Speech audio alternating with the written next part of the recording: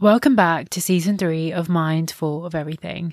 I really hope that you're all enjoying this season so far, which has been kicked off by 2 amazing conversations I had with 2 inspiring women who are working to revolutionize healing of self and community. Today's episode, for those who are aware of the show's format and understood immediately after hearing my voice, is a reflection episode. For those of you who are new to this podcast, first of all, I would like to warmly welcome you all to the show and really hope you're enjoying the content so far. But just to summarize, Mindful of Everything is comprised of interviews with guest speakers, reflection episodes where I, the host, Agrita, get to explore some of the deeper things in life that fill up my mind with opportunities to reflect and then understand my standpoint in life. And also some solo episodes where I get to discuss a particular area of community healing with a less opinionated approach than the reflective episodes, but still retaining subjectivity, because all knowledge and wisdom shared will always be subject to our current understanding and our current vision of the world, as it should be, because we all deserve to be heard. I mentioned in season 2 that this current time has been and continues to be, for me, transformative, where I have really been gifted this space and time by the universe to really unpack a lot of built up trauma, unhealthy habits and learnings, which I have now gotten the chance to grow out of, but I haven't fully wriggled out of their hold of my mind. It's literally only been a few months and I haven't ever gotten such an opportunity to evolve as a being in such a short time frame, although it does seem like forever because healing work naturally requires a lot of effort and time from you. But within this period of awakening, I figured out that I really needed to record a reflection episode to kind of help set the tone of the new season, but also reconnect with you all as a human and not just a voice behind a mic, which I understand is a major issue for podcasts that are talking about such sensitive areas of living and community. This episode, to be really honest with you all, was long in the making. And since Mindful of Everything has taken a slight transformation this season to focus on revolutionary healing of community and self, I don't think I could get a better time than this. So if you're all ready to listen, sit back, relax, and enjoy the show.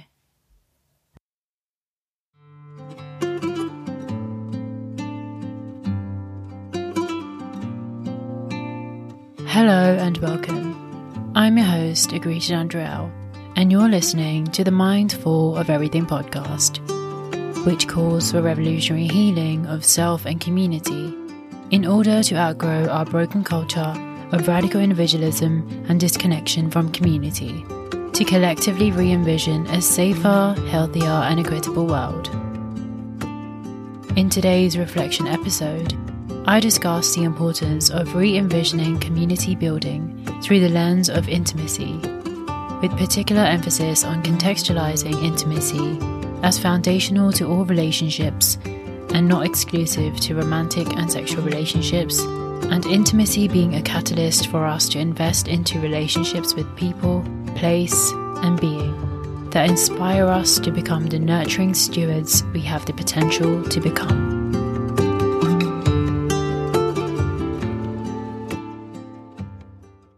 To start off the episode, I'm going to be asking you a series of questions to really get you thinking about today's topic.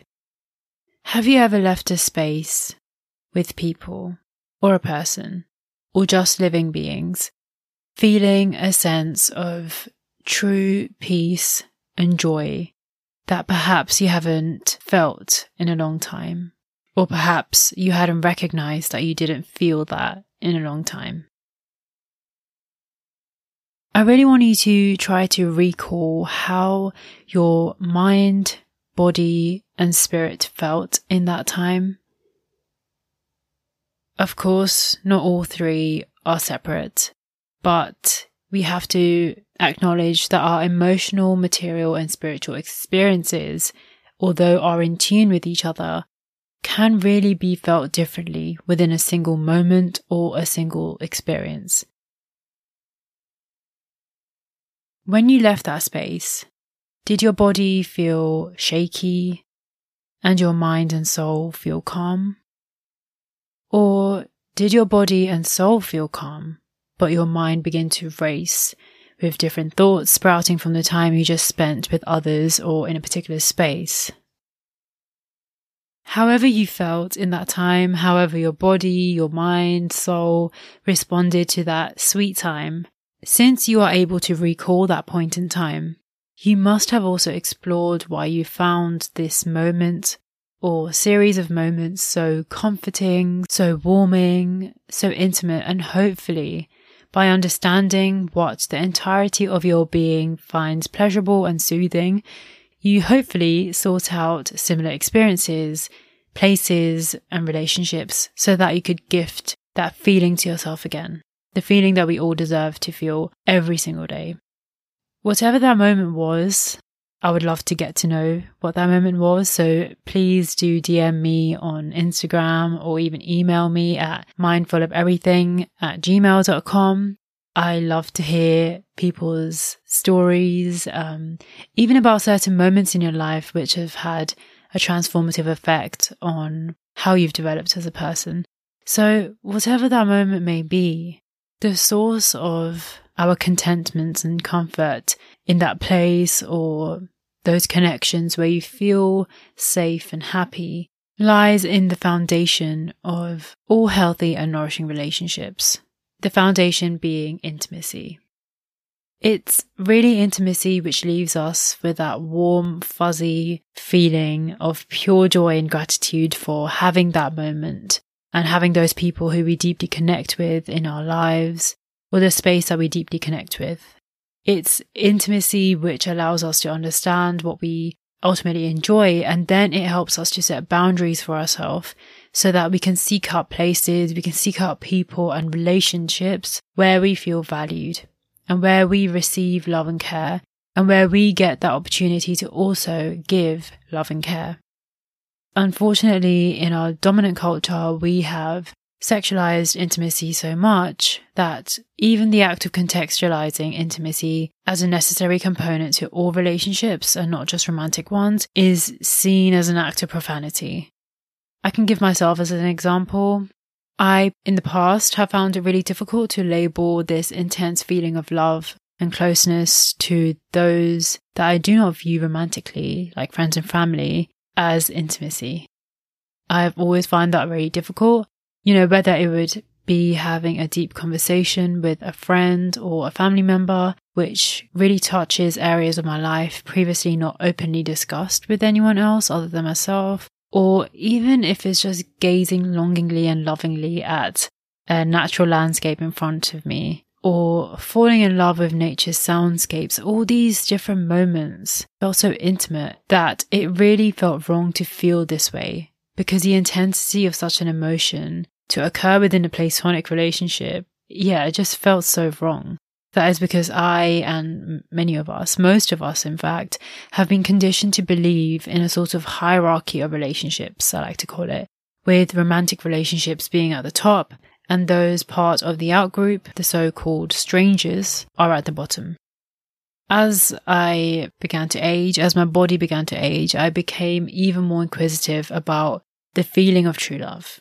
Even though I had already felt it many times before, but obviously these experiences were soon invalidated by the romanticized definition of true love, by modernity, the fact that the highest form of love cannot exist within the context of non-romantic connections because relationships that fall out of this category cannot be intimate, or at least cannot be intimate enough to match the level of intimacy known to be in romantic relationships.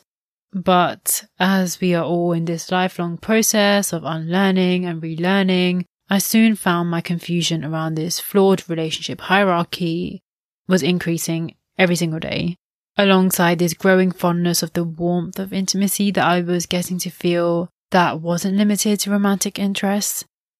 I'm not going to lie, it's very common for us to feel that excitement and intense feeling of love for those who you are romantically and or sexually attracted to. Most or nearly all of us have grown up to, for example, stories of lovers sacrificing everything and anything for each other, including themselves and their communities, for the person that they romantically love. And I guess because storytelling is so powerful in shaping communities and society in general, it really epitomizes our tendency to value romance over all forms of other love, affection, and care. And we get to see that as we develop from children to adults, as we hit puberty and we become more aware of our changing bodies and we become more aware of other bodies are also changing, we are quickly taught to fixate our attention to those that we find romantically and sexually attractive, and then to pursue that attraction. Because on the basis of this attraction and this love, this form of love, we can strive for successful and stable lives. I mean, within our dominant culture, it's become quite difficult or even impossible, depending on your in-group and the community that you live in, to survive, let alone live, without a romantic partner. People find it more comfortable in the long term to rent or buy a home with a romantic partner. Financially, it's more feasible that way. Our systems are also created in that way that they assume that if you're buying a house, you'll be buying it with a partner, most likely. People feel as if it's a curse to not be in a romantic relationship by a certain age, which usually is in the 30s age range. Having a family without a partner, for example, through adoption or sperm donation, or even just a single parent. It is so difficult financially and emotionally because our systems really still favour nuclear families over others. And it's this broken concept of what makes a family that has naturally trickled down into our own communities and has really reduced the meaning of deep connection to just romantic relationships and romantic intimacy. And that's really not to say that, Eros love does not deserve to be recognised and valued for the sort of magic and warmth and excitement that it brings, and we know it is valued for. And neither am I attempting to delegitimize the human experience and drive to pursue romantic or sexual relationships. If I was to do that, I would be doing a great injustice to myself. I would be a really big hypocrite because I love romance as much as any other hopeless romantic does. But we do need to understand that there are major problems with our current reductionist understanding of intimacy and the role it plays within our lives and our communities. The very first issue being that it delegitimizes platonic love as a potent driving force for change within communities, systems, and even institutions. In the recent episode with Sanjana, which was a wonderful, wonderful conversation, and if you haven't heard it yet, I really recommend that you do. In that episode, we talked about the urgency of re-establishing a culture of relatedness within the field of filmmaking specifically, but also in all other fields and areas, so that we can all actively recenter ethics and morals in whatever we do. And I think that is so relevant to this topic of intimacy today, because until we don't actively seek to relate to one another, until we don't actively seek out intimacy in our relationships, in all types of relationships, we cannot work in community to collectively heal from traumas that are caused by our broken systems. When we talk about re-establishment of a culture of relatedness, a culture which has been integrated into indigenous cultures for time immemorial, and which also really unites us regardless of nuances of individual cultures, intimacy really has to be the foundation in which we re-establish relationality as a framework for our reimagined world. The truth is, you cannot relate to someone or some place or see others as your kin without an intimate connection, without depth to a relationship, without the desire to seek out intimate moments and seek out intimacy in every long-term, short-term, or even momentary connection. If we really want to be rebuilding community in our lives and we really want to be living harmoniously again with the world, we really, really have to be intimate with one another.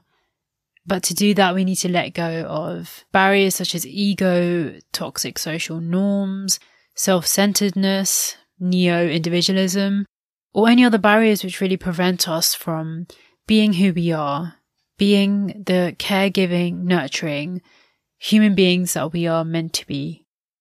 So when we limit where our love and intimacy can extend to, in this instance to often romantic partners or interests, our potential in re-establishing that culture of relatedness is lost because we have ultimately undermined the love we can give and receive to one another in community. So many of us feel so uncomfortable at providing love in a way that may be different to romantic love, but is at the same intensity, because a lot of us have forgotten how to love beyond this reductive modern definition of what love is and what love is really meant to be. So essentially what we really need to relearn is that any form of love cannot exist without intimacy, and likewise intimacy cannot exist without love. They both come hand in hand. So when our dominant culture contextualizes intimacy as a foundation of relationships exclusive to romantic and sexual ones, we learn that true love, the unconditional, the deep form of love, can only ever exist in romantic relationships. And as children, we are compelled to then value, honor, and cherish this form of love over others, including those people that we are in a platonic or familial relationship with, which then leads on to the second major issue I wanted to discuss with this flawed notion of intimacy, is that when we establish a relationship hierarchy, that hierarchy then perpetuates imperialistic and colonial ways of living through competition and individualism. Because when one group or even one person or one relationship is given greater power, respect and energy in our lives than others, we then feed into this capitalistic idea of constant competition. We feel as if there always needs to be a hierarchy of people, things and even places that we value and love and care for, because we are so used to hierarchies and uneven distributions of power, and it makes sense. We have all been born into these broken systems, and our individual systems, our bodies, begin to then replicate this until we realize how wounded we have become because of these flawed ways of governance and decision making, and essentially just living.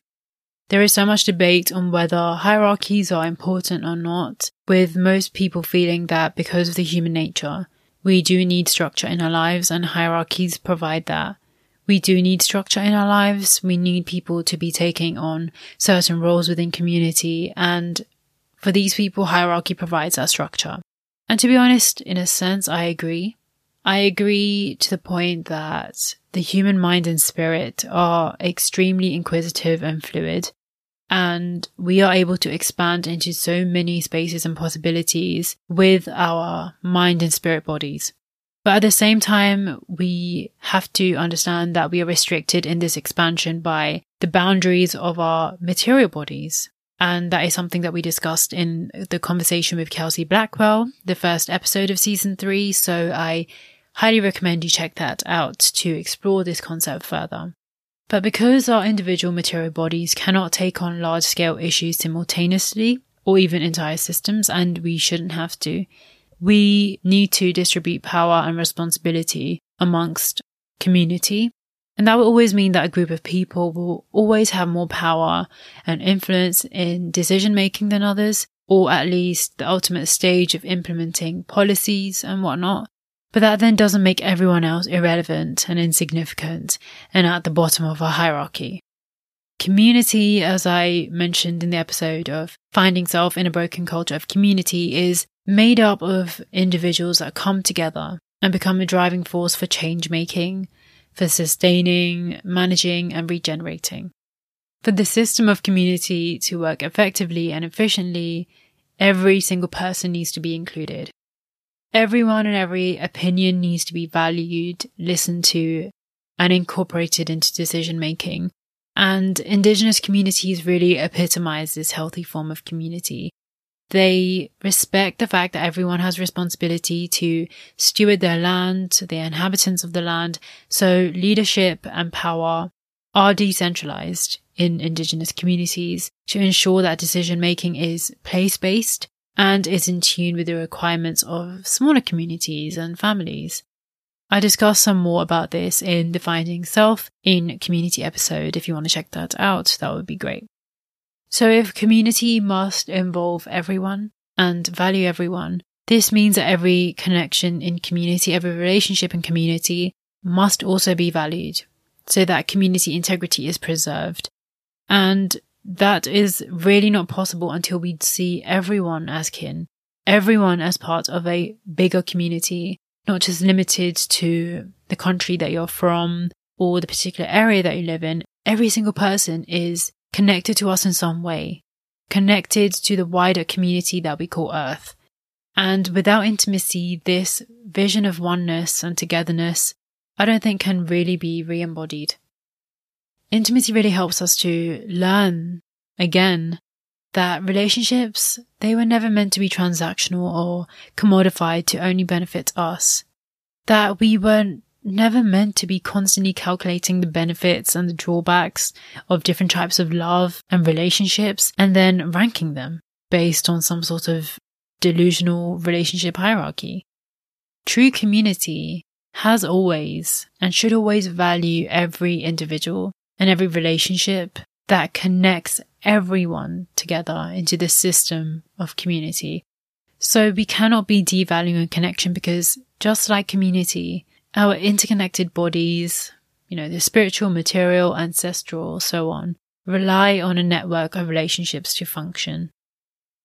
When we are born, we enter a web or network of connections and relationships, which really shapes us as children, and naturally, that has a big impact on who we become as adults. As we begin to develop, our network most likely changes, and soon enough, we take responsibility for how our network looks like and how it functions.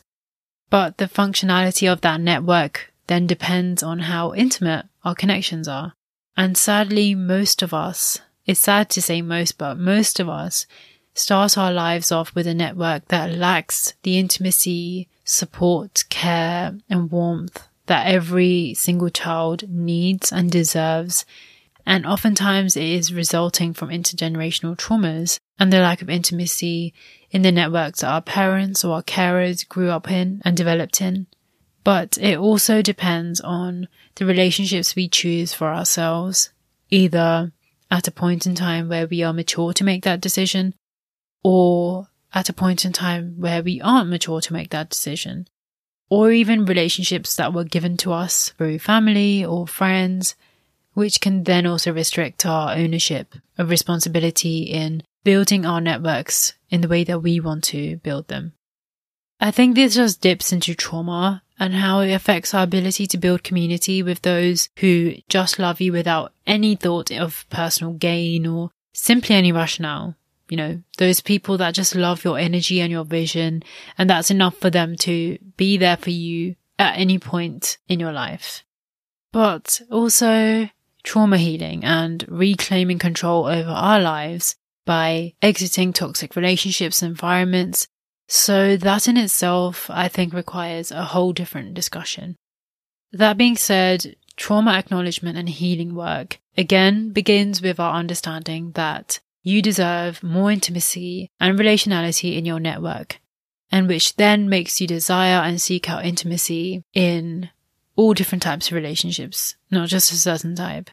The truth is, to function as individuals and as collectives, as community, we really need every single type of relationship that exists for financial support and basic survival, but more importantly, for emotional support, for inspiration, for motivation to continue to live on and carry on in the current chaos.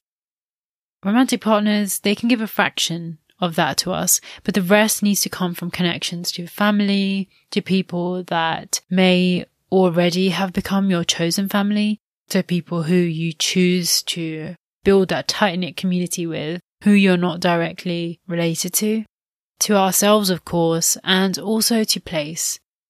But apart from that, intimacy can really exist in moments as well, with those that you do not know yet, with places you do not know yet. I think a lot of the time, the mere mention of relationships puts a massive burden on people because relationships mean responsibility, and owning responsibility to care for others is a massive thing. It's a massive thing. So it can be really overwhelming for people to then envision everyone is connected to them, because then they start thinking, well, I have responsibility over the place I live in for sure, but also every single person here. And that's a lot. But I really think the problem lies in our tendency to always be thinking big. And by big, I mean global or even national scale. And it's bound to happen. It's natural to happen when we are constantly witnessing all these different crises occurring simultaneously. So many of these crises are age-old crises and they're still occurring. So we can often find that our minds are full of essentially everything. In terms of relationships, the indigenous standpoint of human stewardship and us all being connected in this web of interconnectedness of Earth can also seem too much for the modern human minds because it's not what we have grown up to know about and to understand. I mean, for myself, for so long, I just viewed community as a bunch of people who genuinely love and support me, the people who I call my loved ones, and practically everyone else is a stranger that I do have a responsibility over to respect and to not harm, but apart from that, I don't have any connection to these strangers, in quotation marks. To reframe community, for me, really meant to re-embody indigenous teachings of community. And seriously, that takes so much work and effort.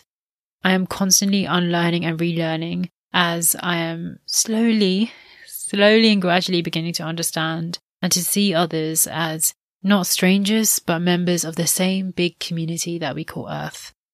It's really difficult to do that because, again, as I mentioned before, community for me has really meant those who love, care for, and respect you because they have co-created a relationship and space with you to better understand you and to be intimate with you, to share their deepest emotions and thoughts.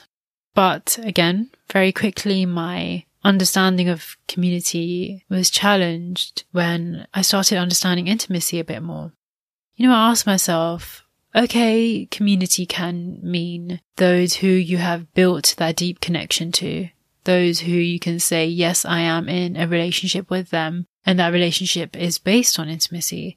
But what about those warm, fuzzy feelings that I mentioned at the beginning of the episode that we get around certain people, certain beings, certain places that we have yet to get to know? Those beings you momentarily come into contact with, or those places that you've just newly discovered and perhaps won't even return to in the future. But those people, those places, they leave a lasting imprint on your heart. Essentially those moments that give you true joy because they help you to recognize once again what humanity is, what community really means, and what just living really means. You don't even need to know the story or identity of the individual that you've just shared that intimate bond with, that intimate moment with, or the non-human animal you've just bonded with, or the land you've just connected with, to really become part of their story and their mission to nourish and gift everyone, everything and every place they connect to with warmth and love. And that gift then inspires us to all do the same. And I think these moments of intimacy with people or beings or places that you have yet to know either blossom into nourishing relationships and we end up loving and caring for that person or that place or that being, or those moments of intimacy help us to blossom into love-giving and highly conscious beings that we have the potential and responsibility to be. So in that sense, intimacy is not a burden on our bodies. We're not trying to take responsibility over every single life form and space, as the dominant culture attempts to make us believe, because they want us to give up with the fatigue of thinking that big. Intimacy just starts from these small moments of reciprocity, respect, and just openness. And those small moments then seep into the very fabric of life itself. But the fabric is massive, and in many places it's torn. And the only way we can revive it is if we all weave back this fabric of life together again, with our ideas, our emotions, our relationships, to really bring out the true colours and beauty of life itself.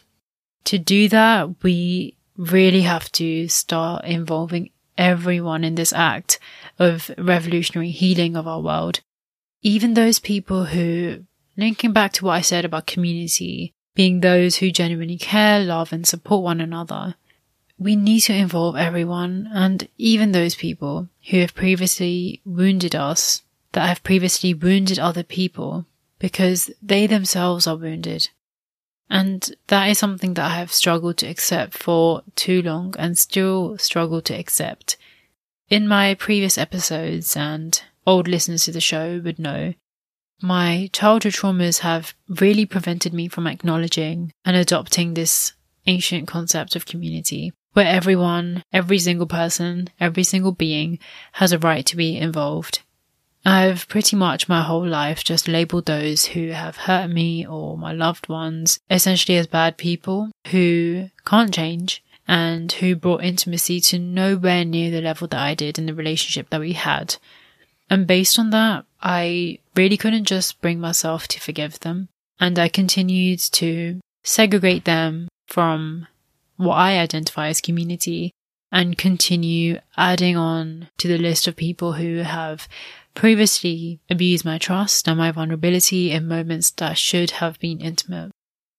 I have recently discussed the concept of forgiveness on this podcast, and although I still believe that everyone's opinions on the matter, their forgiving practices should be respected, I've now started to wonder whether forgiveness or forgiving itself is not only an intimate act, at least an intimate process for the person who is forgiving, but whether forgiveness holds an important part in our collective effort to rebuild that culture of relatedness. Because if every person matters in community, doesn't alienating those who have hurt others then defeat the purpose of community building? To be honest with you, I didn't feel compelled enough to challenge my opinion on forgiveness and involving people who are hurting or who are wounded and have wounded other people until I revisited the amazing Valerie Kaur's work in Revolutionary Love, which is grounded in the act of seeing no stranger, seeing everyone as kin, even your opponents. I discovered Valerie probably at the time that I created Mindful of Everything. I watched her TED Talk on Revolutionary Love and really loved it. But her vision, it really didn't sink into my mind until I listened to her conversation with Ayana Young on one of my favourite podcasts of all time, For the Wild. There was so much wisdom shared in that space, and I really, really recommend you listen to that podcast episode. But one of the points that Valerie made, which started my journey, I would say, in challenging my current understanding of community, was when Valerie was talking about how Guru Nanak, the first guru of Sikhism, taught about seeing no enemies or strangers, but instead focusing on our interconnectedness and the need for us to stay connected to sustain the world. But for me, the real turning point in the conversation was when Valerie said this amazing quote, "You are a part of me I do not yet know. You are a part of me I do not yet know." And Valerie went on to explain that this truth of oneness and community, it has been confirmed by science for so long, but I think the emotionless and base level biological rhetoric has never been strong enough for us to live harmoniously together. We as human beings, we really need spiritual, mystical and emotional storytelling to be able to weave our lives together and truly feel part of community. And science really hasn't provided us with that. But of course, the scientific explanation of us sharing a common ancestry, that can further ground our community work. And I think this statement, which is really a point of awakening for me, you are a part of me I do not yet know, it links beautifully to people and places you meet for the first time and feel that instant connect. Like they are a part of you and you are a part of them, even if you do not know them yet and they do not know you yet. Because you feel that bond as if it's always been there, and it has always been there. To then apply this same logic to those who show, at least on the surface level, no interest in reconnecting back to community, I think is extremely difficult as a task. especially since so many of us have grown up learning that incarceration is needed to maintain community integrity. Punishment is needed to maintain community integrity, rather than actively finding solutions to inequities, which usually are the source of hurtful actions that people commit.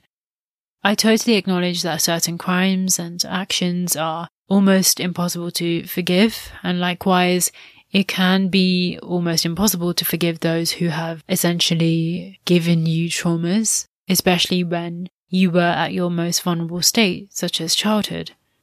I also have no expertise or in-depth knowledge about crime or law, so I don't think I can comment on that side of the argument, and neither do I have the capacity to do so.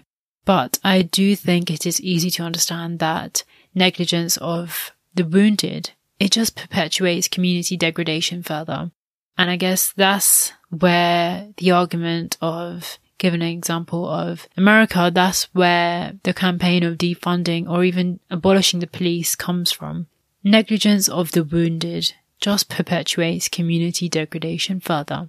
And even if someone isn't willing to be held accountable or isn't at that stage in their healing journey to understand that they do need to rectify their mistakes, that they have hurt people and that it is not right, we can still be there for them to provide them with opportunities to reform.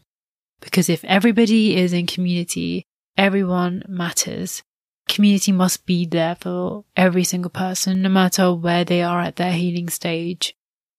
It is true that unless in a profession where you are helping people, we cannot sacrifice a chunk of our life to try to reform certain people, but we can be there for open discussion with those who have hurt us if they're ready to be in that space, and if you are ready to be in that space.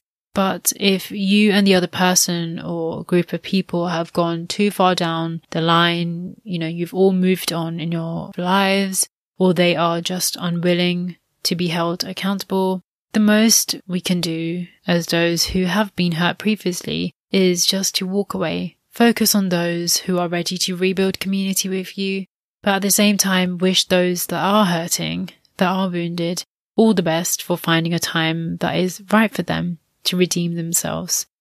Prayers and wishes don't do everything, but eliminating hatred or strong feelings for another person, I think, is one of the biggest intimate acts we can commit for yourself and also for community. I always love to finish off these reflection episodes with ways in which I actively put my reflective thoughts into practice, because it's great to be aware and engaged in critical thinking, but at the same time, what makes those thoughts powerful is the way in which we manifest them. I have mentioned in previous episodes, and I continue to emphasize this point, that none of these episodes act as a self-help guide. Not just because I am not a practicing therapist or counselor, but also because I believe that there is no structure or template that we can follow or we should follow. Apart from the framework of community, we can contribute to community healing in ways that also help us flourish as individuals, which in turn helps restore and sustain dynamism in community. So therefore, there is no to-do list or a certain guide that we all can follow. It all just depends on where we are in our healing journeys and if we are ready to commit to community rebuilding. Nevertheless, we thrive on inspiration and motivation from each other. So I do hope that some of my experiences that I get to share on this podcast with you all will resonate with you or even inspire you to reimagine intimacy in a more holistic way, in a more healing way. I actually had this episode on my mind for some time now, but somehow I couldn't find the necessary inspiration or even motivation to create it until I was gifted with the responsibility to care for my new kitten, who I got a month ago. And if you follow me on my personal Instagram, you'll be seeing regular updates of her. And naturally, when you're trying to bond with a new life in your family, you have to share those intimate moments so that they can get to know you and you can get to know them. And thankfully, I have gotten to share those intimate moments with my kitten. In fact, today morning we got to share a few, which is always really heartwarming. But I guess that really urged me to start to put all of my thoughts and feelings on the topic of intimacy into this episode. But one of the moments which really touched me that occurred last week, and it really left me desiring for that moment again, was one I shared not with my cat, but my neighbour's cat, a male orange tabby, who, when I was, taking my kitten out, she's an indoor kitten, to explore my balcony, he ended up coming and he very cutely touched noses with my kitten. He is literally a gentle giant. He is, by the looks of it, he looks introverted. He's an introverted cat. So he was really, really gentle with her. And as soon as he done that, he ran away. And then he looked back, he stopped for a bit, he looked back. Yeah, it was just a really, really cute moment. So when I brought my kitten inside, she was obviously really excited and she wanted to go back out. And a few minutes later, that tabby cat ended up coming to the balcony again, just to kind of investigate the area, sort of sniff the walls and stuff where my kitten was, to kind of get a feel of who is this new cat around here. And as soon as I saw him, I just felt an urge to go outside and say hello. Bit of context, my neighbours, I think, got the tabby as soon as lockdown started. A lot of people ended up getting animal companions at that time, and I've been seeing that cat grow, essentially. He was a kitten and now he's probably 2 years old now, and just seeing him evolve was really, I guess it was an intimate series of moments in that sense. And we've always tried to interact with him because he's always looked so welcoming, but he's always been shy. Whenever we'd go out, I'll try to get close to him and he would just run away. In this instance, I could see he was busy kind of exploring the area. So I thought, why not go outside and see how he would react to me now? So I ended up going outside. And my mum and my sister were watching. My kitten was in my sister's arms and she was watching me as well. And I approached the tabby and he was just sitting there looking at me. At that point he would have run away, but he was just sitting there watching me. And I came closer and I was really scared as well because he's quite big. And then I decided to be courageous and I put my hand in front of him so he could smell it. And as soon as I did that, he sort of lifted my hand with his head and then rubbed his head on my hand. And this lasted for a few seconds and it was really so heartwarming, so intimate. But as soon as he realized what he was doing, he kind of stopped and then he ran away, as an introverted cat would do. My family were just left there awing at that moment. It was so, so sweet.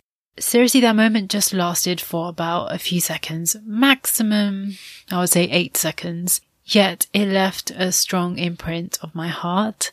And apart from how adorable that moment was, I actually got to learn so much from that, particularly about intimacy. And again, that really inspired me to write this episode and release it for today. One of the biggest lessons I got to learn from that moment was that intimacy's sole purpose is to make everyone in that space or moments in time, feel pure pleasure and enjoyment. Intimacy is really pleasure-centric. In that moment, that intimate moment that you're sharing with the other person is a time where nobody is thinking about the consequences of being vulnerable or anything else, because we're just so fixated on the pleasurable experience. We don't want to be thinking about anything else. And I guess that's why intimacy is so sexualized, because pleasure itself has been restricted to sexual happiness, when in fact pleasure can be felt in any intimate moment with anyone or any place, including yourself. In relation to the tabby, he allowed himself to be vulnerable in that moment. He was not focusing on the possible consequences, neither was I, but I knew that it was a bigger risk for him than for me, and I respected that. Doing so, allowing himself to be vulnerable, he found that I also reciprocated the tenderness and the warmth that he gave me as he let me pet him. And so as his trust increased in that moment, he even guided me to where he liked to be pet, so that the moment was pleasurable for him as well, as much as it was for me. That bliss in itself was momentary, lasting literally seconds, but he understood that the level of intimacy at that moment was high enough for him to feel safe and also happy, and so he allowed that moment to occur. So essentially the first way that I try to relearn what intimacy really feels like, because in the current pace of society it's very easy to forget the feeling, is to allow myself to be vulnerable in moments that feel safe enough to do so. How do we know it's safe enough? That's the issue. We don't. But until we do not try, until we do not explore our relationships and see whether the other person in that relationship is willing to respect and value you for choosing to be vulnerable and choosing to be intimate with them, we will never know which of our relationships are the ones that will keep us going, keep that inspiration and motivation to continue living. And if we can be more comfortable in being vulnerable with romantic partners, why then do we hesitate to apply that same vulnerability to other relationships? I think a lot of the time people believe that when we choose to be vulnerable, we are just inviting trouble. We're just inviting for somebody to harm us. When in fact, vulnerability is just a state in which you allow yourself to speak your truth and present yourself as who you truly are and not in a way that other people wish to see you as. Vulnerability, therefore, is not a weakness. It has always been a power that lets you be transparent without fear about how your truth will be received.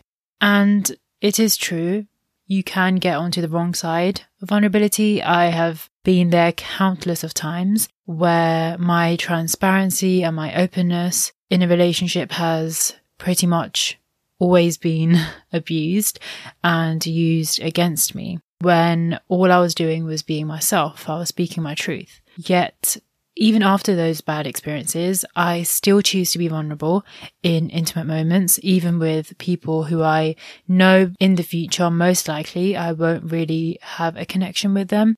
I still choose to do that because I do that in the hope that my transparency will let that other person realize that I truly have nothing to hide and I am not embarrassed about my journey so far, my truth, who I am. In fact, I'm very proud of it. And even if they wish to use that information against me, it will never damage my image because, again, I am not ashamed about who I am, where I've been, and where I am today. So I think the biggest thing about intimacy to take away from this episode and to really apply to your life if you're struggling to find those relationships where you can be intimate, or even the relationships where you are cared for but you feel as if you're not deeply loved, deeply respected for who you are, I think we need to just understand that even if we face the consequences of being vulnerable and being intimate, that should be a lesson for you to encourage to seek out relationships where you are respected in those intimate moments, where your vulnerability is appreciated, and really seek out to be in relationship with those places and with those people who are ready to be part of community building and perhaps who are actively already part of that community building. The next thing and the final thing for this episode, I have realized that it has gone a bit long this time. I just have so much to say on this topic, and it's, as I said, it has been in my mind for so long, so everything is coming out.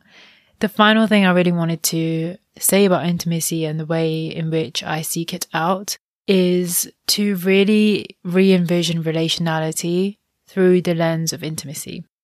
I totally respect that everybody thinks differently, and a lot of people are still not comfortable in applying intimacy or using the lens of intimacy to relate to one another. And I respect that. Everybody has a different healing journey.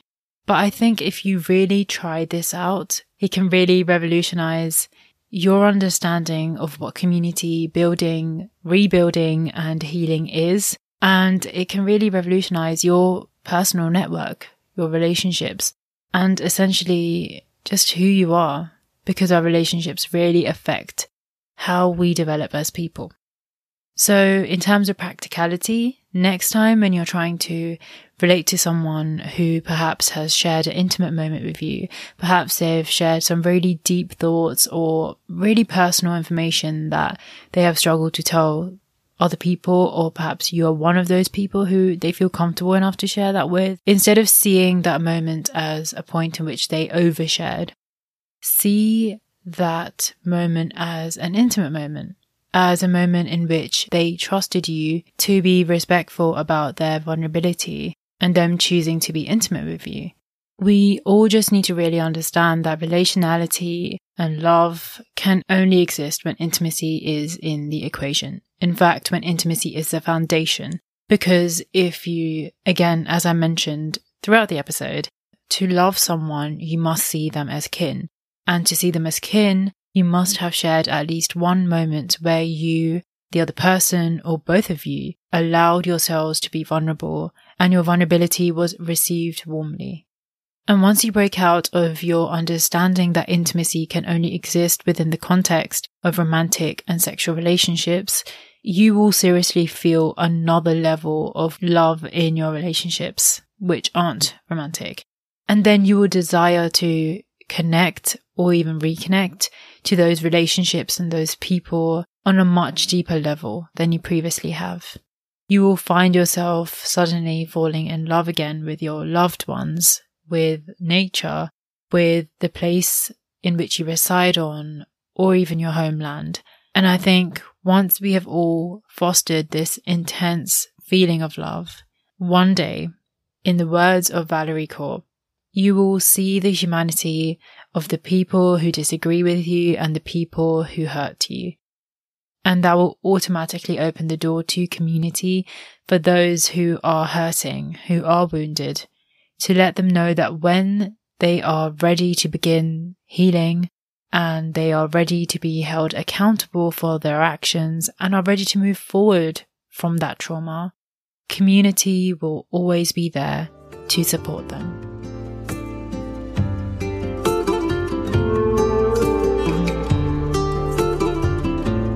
Thank you for listening to the Mindful of Everything podcast. If this episode resonated with you, please support the podcast by giving a rating on whichever podcast platform you use, and share the podcast within your community to extend listenership to those who will also connect to the content. Visit mindfuloferything.com for all episode resources, show notes, and transcripts.